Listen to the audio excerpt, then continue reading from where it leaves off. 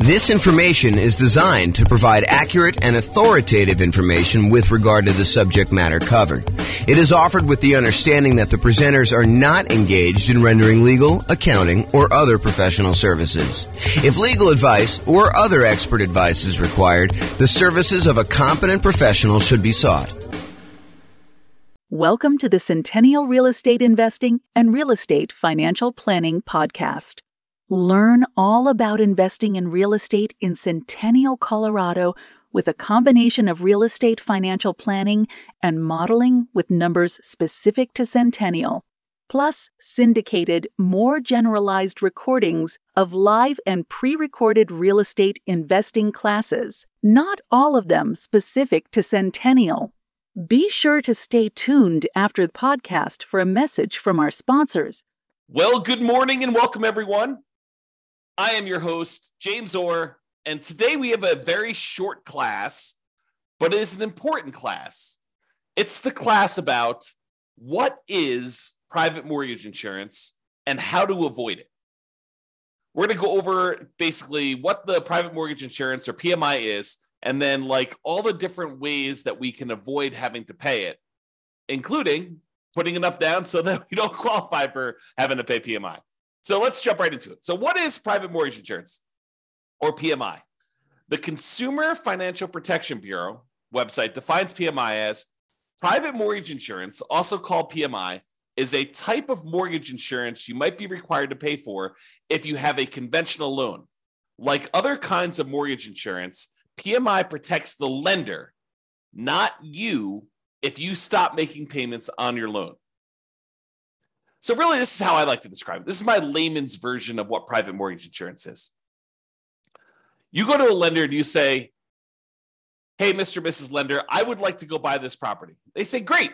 We would love for you to buy this property. We will loan you money in order to do that. They're like, okay, I would like to put 5% down. They're like, well, I would like you to put 20% down.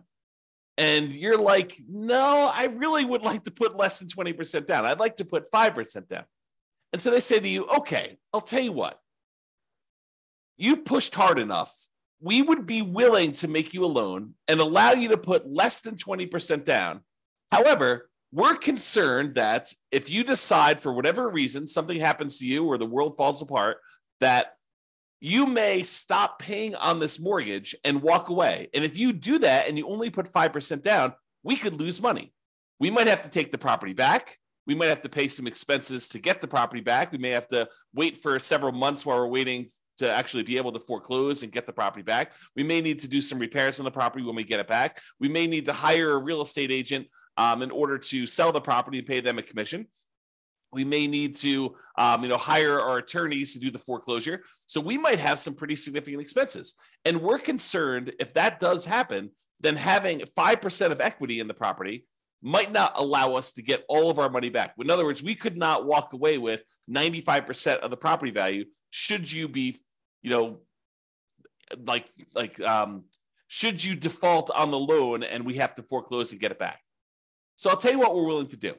If you go pay this third party company, this insurance company, and this insurance company is going to protect us in case you default and we end up losing money on the deal, then we will go ahead and accept your 5% down payment. And because it's a little riskier for us to do this too, we will also charge you a small premium on the interest rate.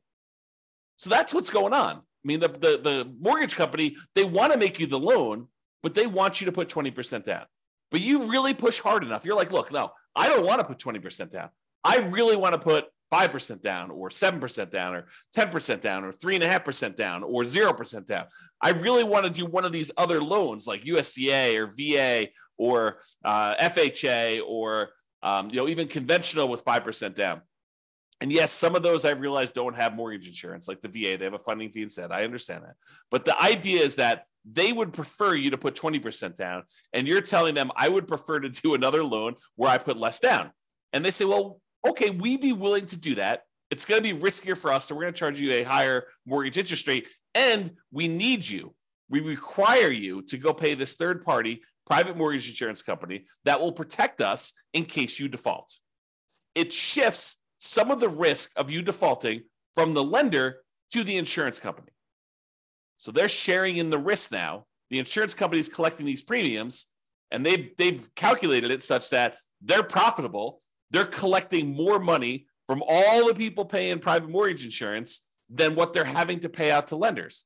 And during really good times, when the market's going up 5, 6, 7, 10, 15% per year, they're probably doing really, really well.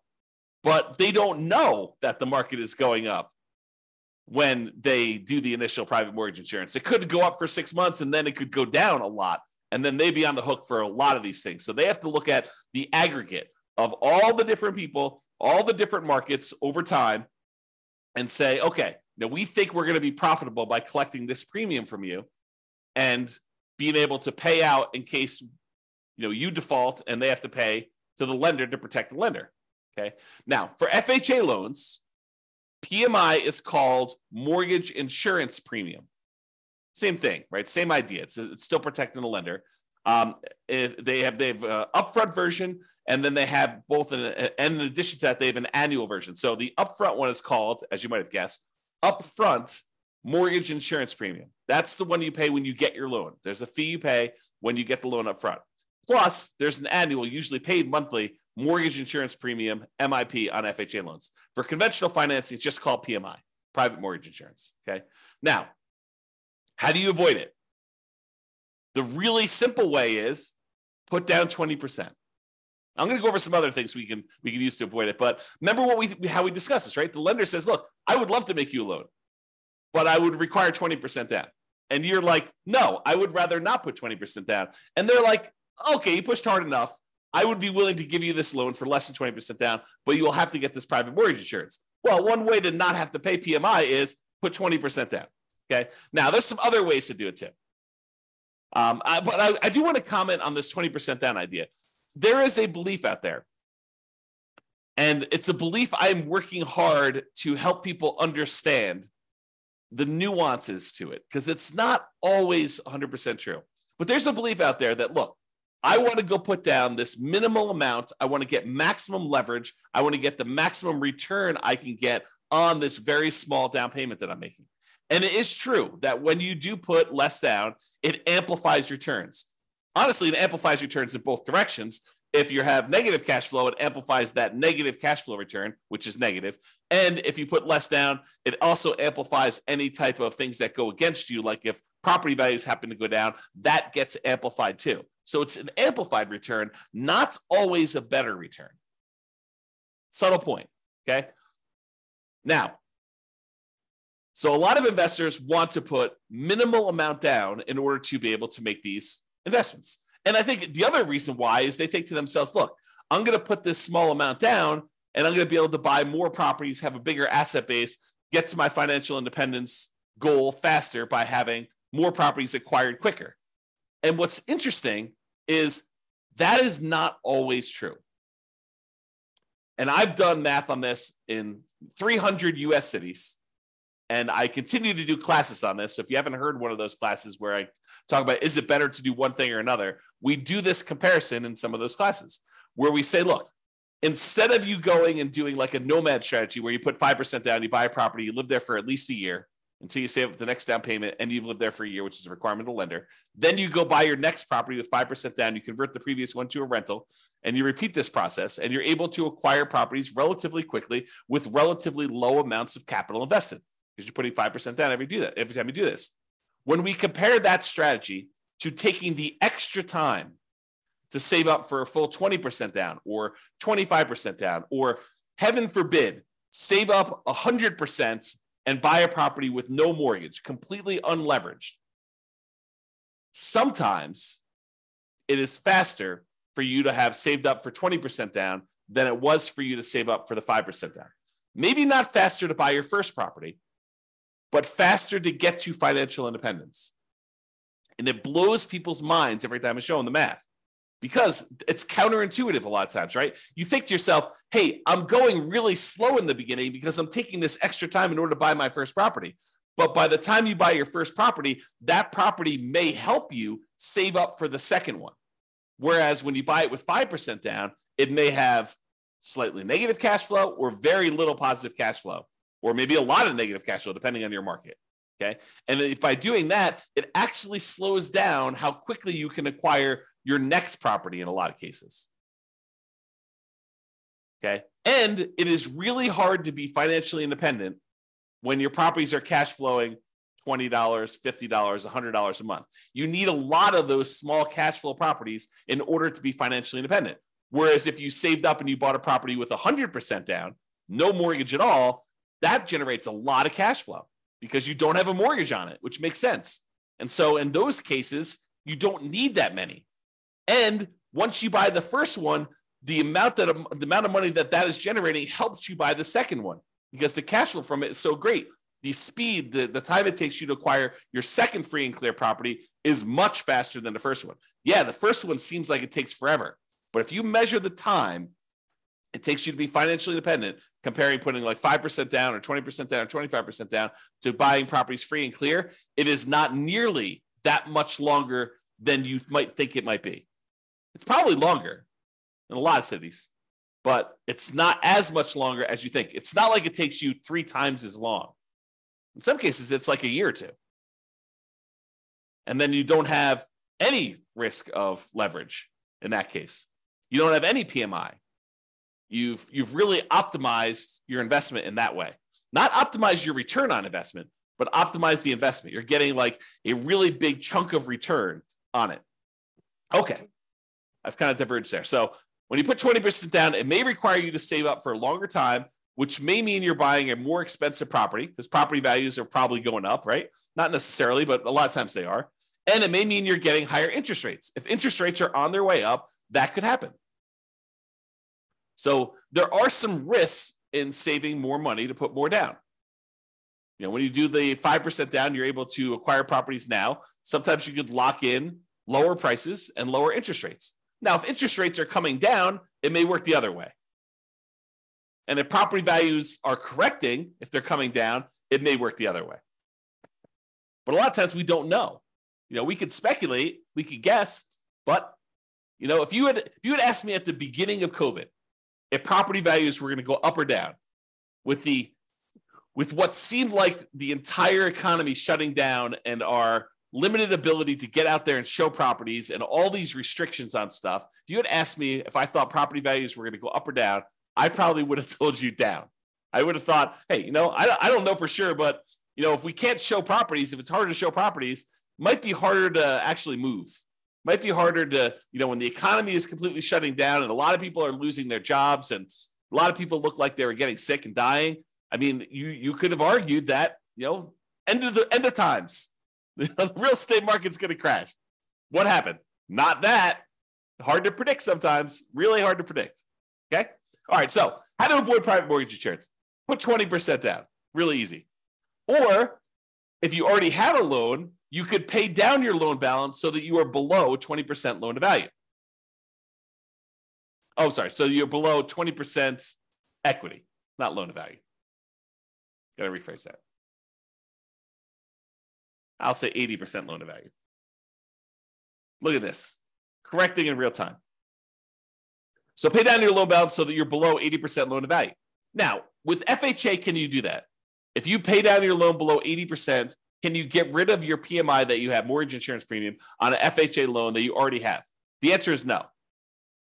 FHA is one of those loans where you have to pay it off. You have to either refinance or sell the property in order to get rid of your mortgage insurance premium. There are some exceptions. You know, if you go look at the FHA matrix, you can put enough down, and there's some things that can happen where you can do that. But if you're putting 3.5% down to get an FHA loan, which is probably the majority of folks on here, especially if they're buying, you know, duplex, triplex, or fourplex, they're trying to minimize their amount down, then paying down to an 80% loan to value, either organically, just with natural mortgage payments, or putting extra money into the deal to try to get below 80% with FHA loan, you're not going to be able to do that. However, if you have a conventional loan that you put 5% down or 10% down in order to acquire it that way, or 15% down, you want to buy a non-owner occupant one, you could do that too. And then you're like, hey, look, I made a mistake, or I didn't have the money then, but now I have the money. I want to actually go below 80% loan to value and get rid of PMI. You can do that. You can pay your loan down below 80% loan to value, request that the lender remove PMI, and we'll do a whole class on that. Okay, so you pay your loan down so that you get below that 80% loan to value, and that will allow you to get rid of private mortgage insurance. which could significantly improve your cash flow. Okay. Another way to avoid private mortgage insurance is when you get your loan, you can voluntarily tell the lender, look, I will voluntarily take a higher mortgage interest rate if you give me a credit that you then use in order to pay a one-time upfront mortgage insurance premium, a private mortgage insurance payment, instead of doing it monthly. So he said, look, I don't want to do monthly PMI because it's really going to hurt my cash flow. One thing you could do, you could bring money yourself to the table and pay a one-time upfront private mortgage insurance payment and not have a monthly PMI payment. That would improve your cash flow. Or what a lot of people don't necessarily know is you could say to the lender, look, if I pay you 0 points right now, interest rates are 6.5. However, if I pay you $5,000, I can get 6.25. But it works in the other direction too, where you could say to them, listen, I will voluntarily take 6.75. You give me $4,000, and we'll take that $4,000 and we'll use that to make a one-time upfront PMI payment, and then I won't have PMI. So in other words, it looks like, mechanically, it looks like you took your PMI and instead of paying PMI, you moved it to the interest rate of the loan. That's what it looks like. It looks like you voluntarily took a higher mortgage interest rate instead of paying the monthly PMI. And sometimes that's cheaper. Most of the time, it's not as good of a deal because the mortgage interest rate going up actually stays with you for the life of the loan, stays with you for 30 years. Whereas the mortgage insurance premium, the PMI that you're paying, the monthly payment you're paying for private mortgage insurance usually will go away once you drop below 80% loan to value. So even though the amount you're paying monthly might be higher for PMI, it's usually higher for a shorter period of time versus having your interest rate go up for the entire 30-year life of the loan or 15-year life of the loan. Usually you pay down below that 80% sooner, and that PMI would then go away. So you got to do the math and calculate, how long am I holding this property, and does it make sense for me to pay this PMI, a higher PMI for a shorter period of time, or to take it all in the interest rate forever? And if you're getting rid of the loan, it may not matter, right? If you said, look, I'm only buying this property, I'm only going to hold it for 2 years, then I'm out, you can make a decision based on that. But be careful. Sometimes plans change. Sometimes we all say, hey, I'm only going to hold this property for 3 years. And then we're like, nope, this is an amazing property. I'm holding it forever. Man, I wish I hadn't done this, PMI and the mortgage interest rate instead. I wish I would have just done the PMI. But sometimes it's hard to know in advance. Or sometimes we think we're going to hold the property forever and something in our life changes and we have to liquidate all of our properties. You have a divorce, you have some medical issue come up, your kid needs money for whatever, you have to pay a ransom. I mean, who knows, right? Any of those things could happen. All right, so how to avoid private mortgage insurance? You could get a loan that doesn't have PMI. For example, that VA loan. A VA loan technically doesn't have PMI. There's no monthly insurance premium, private mortgage insurance premium on a VA loan. Instead, what they have is a funding fee upfront. It's sort of like that lump sum upfront private mortgage insurance payment, except they don't call it that. They call it a VA funding fee because the VA guarantees the loan. What they do instead is they collect this big funding fee, and then if people default, they use all the funding fees they've collected in order to protect the lender. That's what they do. This is how the math works. Okay? Or the final one I have on my list, how to avoid private mortgage insurance, do creative financing type deals. Owner financing, subject to, lease options, installment loan contracts, like all those, that whole family of the creative financing deals, do those where they do not have PMI.